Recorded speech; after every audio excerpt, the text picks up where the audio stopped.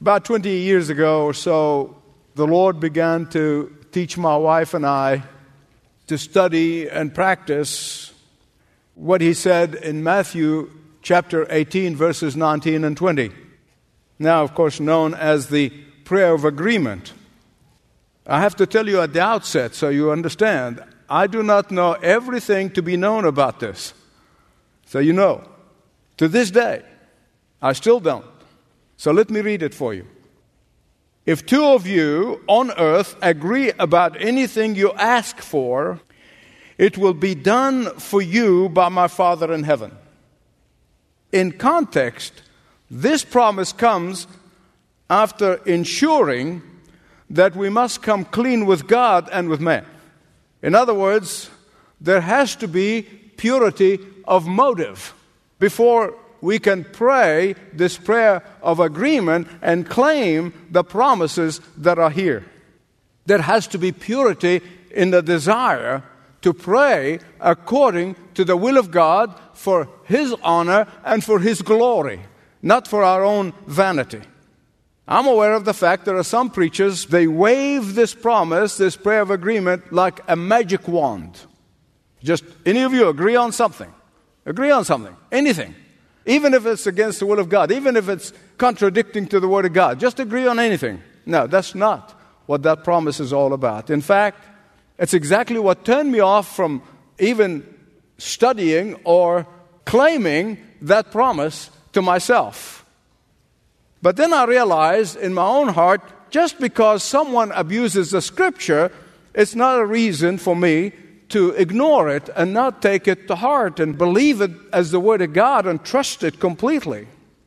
Then one day I went on studying 1 Peter chapter 3, verse 7, where the Word of God said through Peter that unity between a husband and wife could really bring about answers to prayer.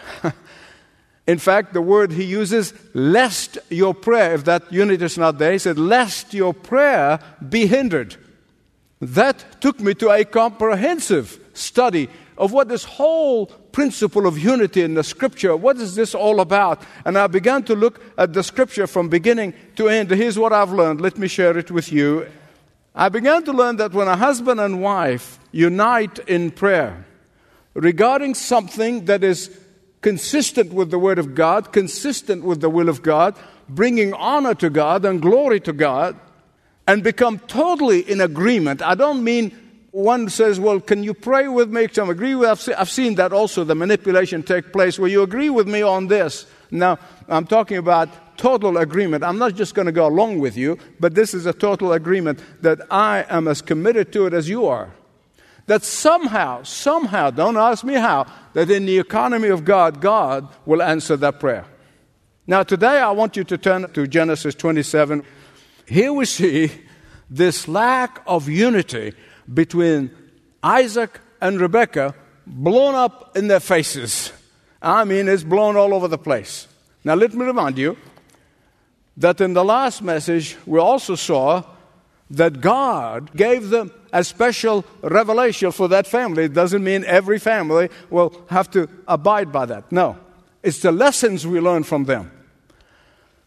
And the special revelation was as follows. Listen carefully. God will fulfill His promise that He gave to Isaac's father, Abraham.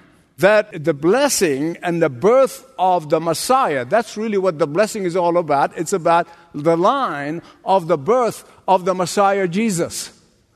That the line of the Messiah will come through Jacob and not Esau. That the Messiah will be from the descendants of Jacob, not Esau.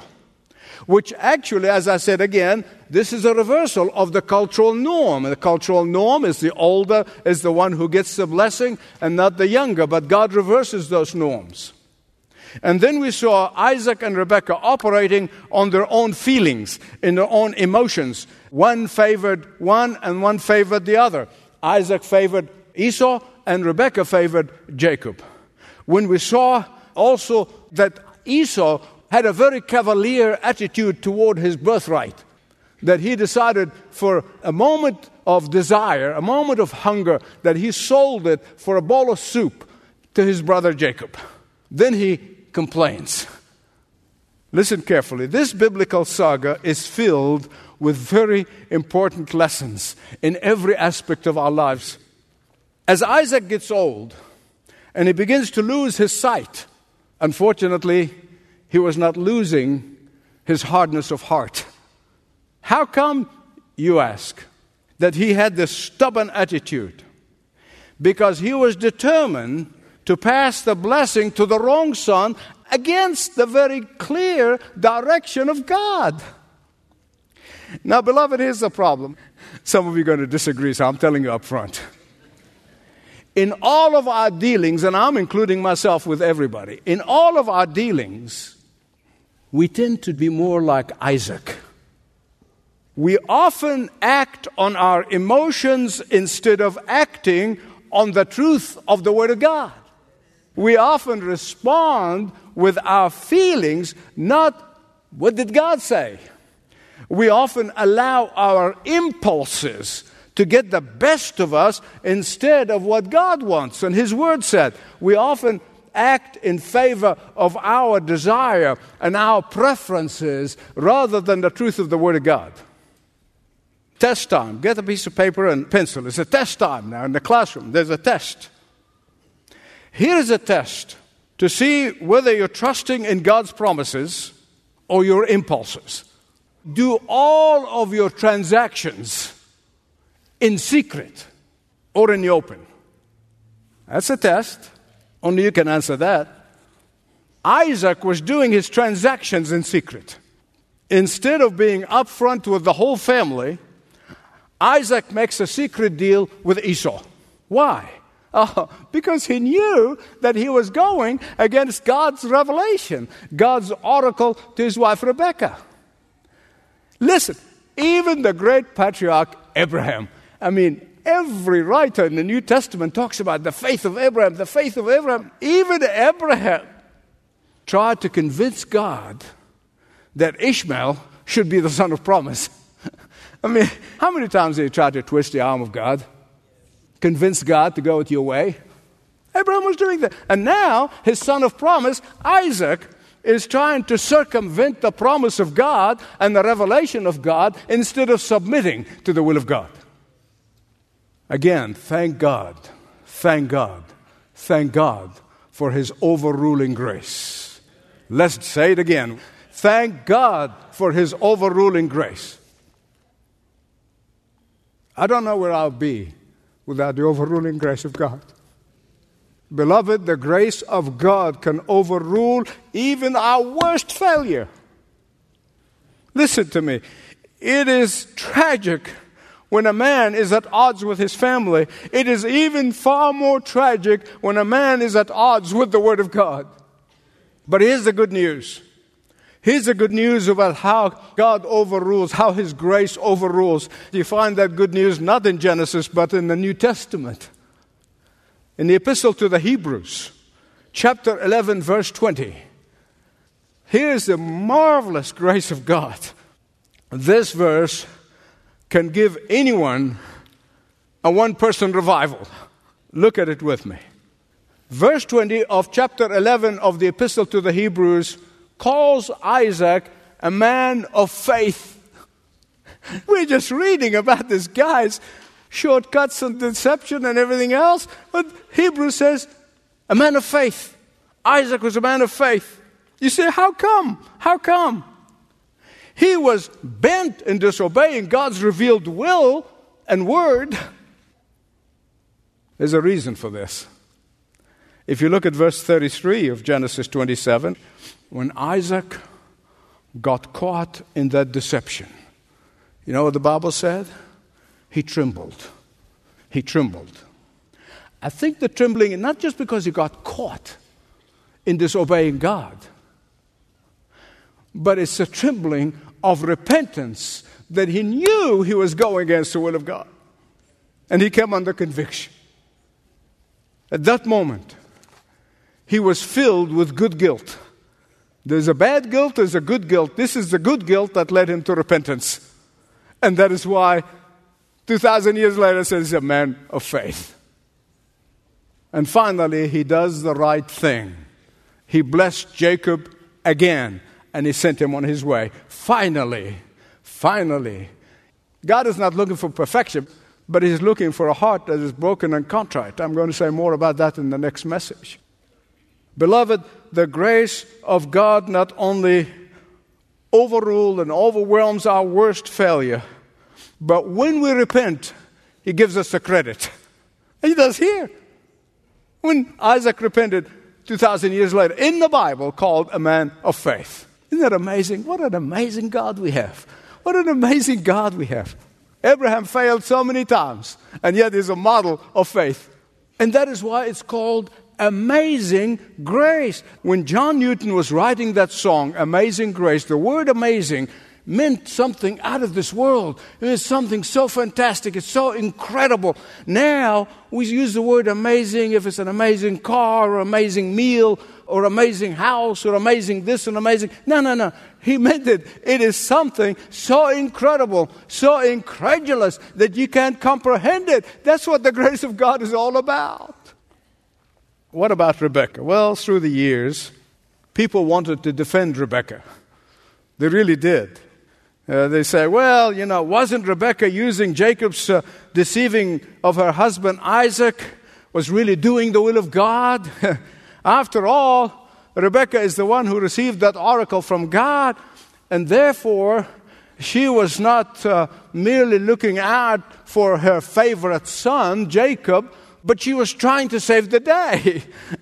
She was trying to stop her husband from making a terrible mistake. After all, this agreement between her and her husband was not a simple thing like buying living room furniture or what sports the kids play, or it's not a disagreement on money and finances. It's not a disagreement just on what school to send the kids to. This is a biggie. Please understand that once the blessing regarding which line the Messiah will be born from, there is no going back. Time is short. What does a believing wife do under the circumstances? Don't the end justify the means? And in the end, what is a little fib? A little white lie? Just a little deception among family, right? Let me ask you this. Are you able to see Satan's deception, Satan's lie, and Satan's temptation here? Can you see it?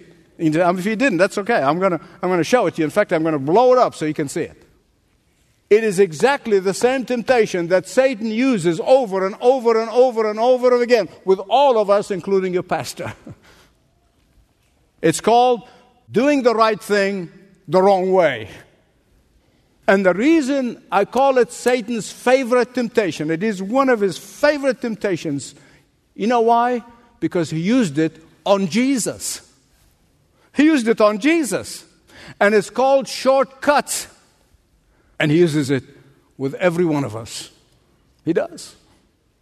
Satan comes to Jesus in the wilderness and says, now here's a Yusuf translation, you're not going to find it in your Bible, okay? I told you I'm going to blow it up so you can see it. Jesus, you know and I know that you're going to be the sovereign king of the universe. Jesus, I know and you know you're going to be the great judge of the universe. Now, let me show you an easy way to your destination.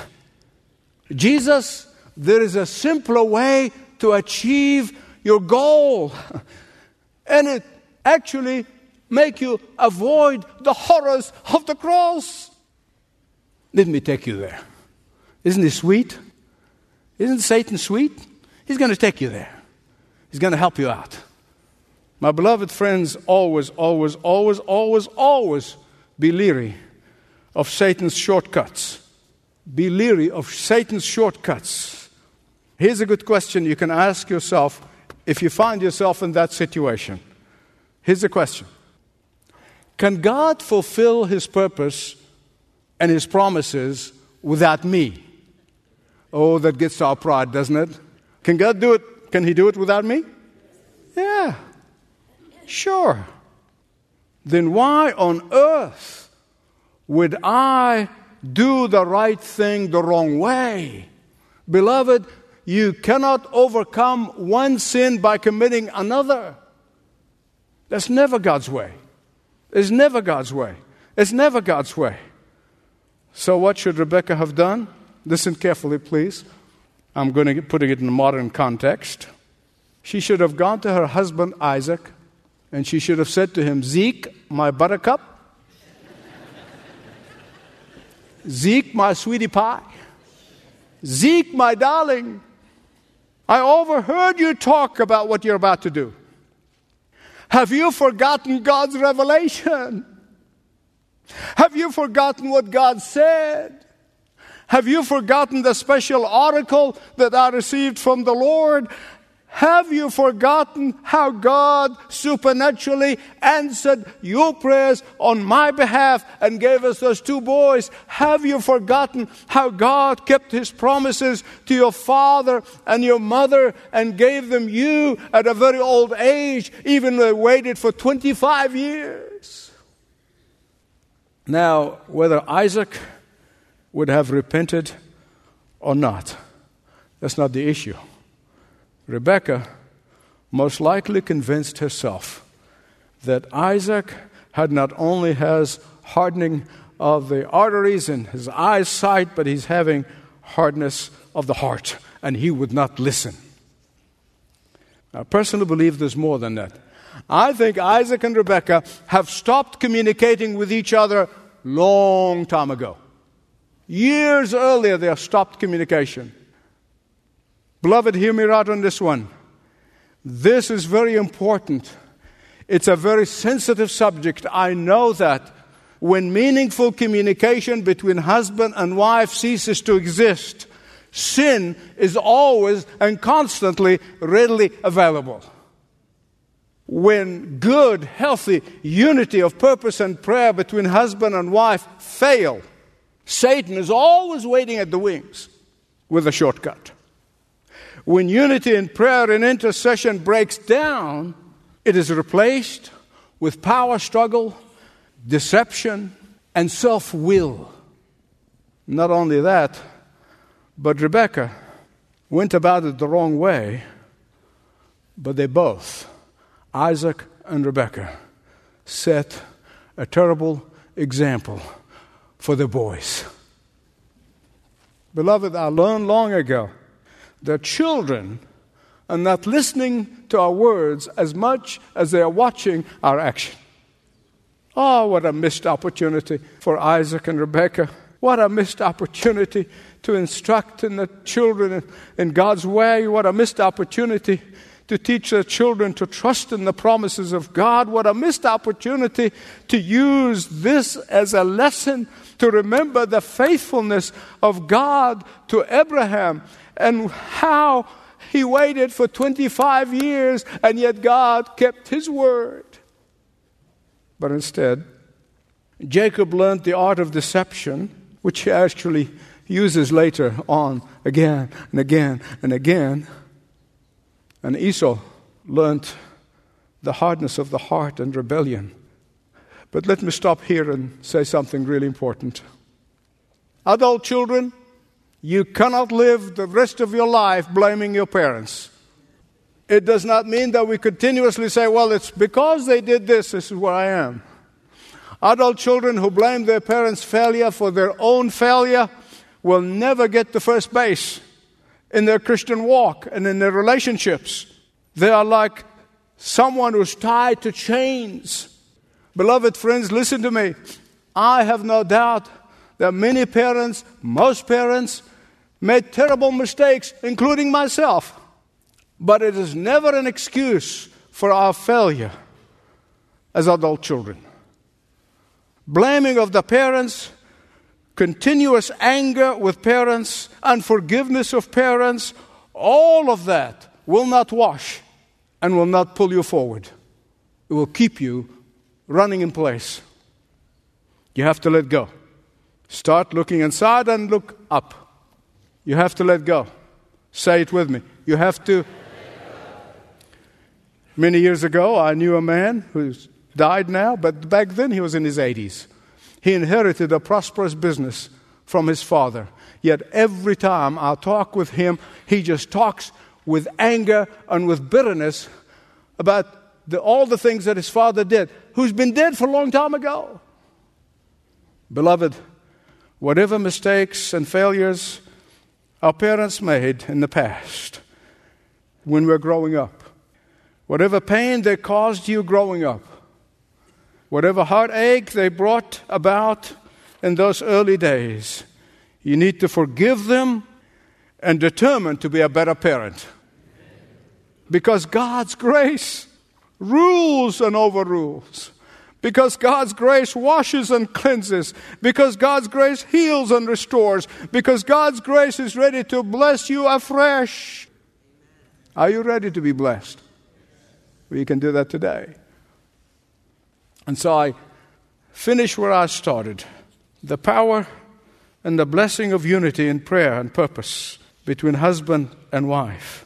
Had Isaac and Rebekah become united in prayer, had Isaac and Rebekah been united in purpose, had Isaac and Rebekah been united in obedience to God, the story would have been written differently.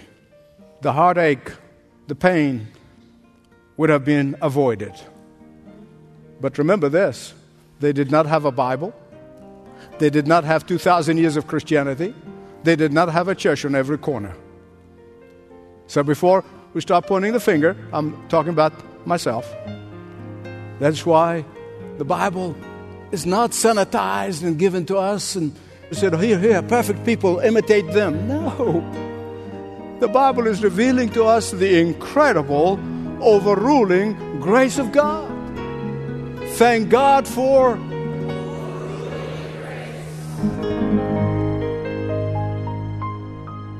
Thank you for listening to this message from Dr. Michael Youssef, Bible teacher on Leading the Way. Learn more about the global ministry of Dr. Youssef and Leading the Way by visiting ltw.org. That's ltw.org.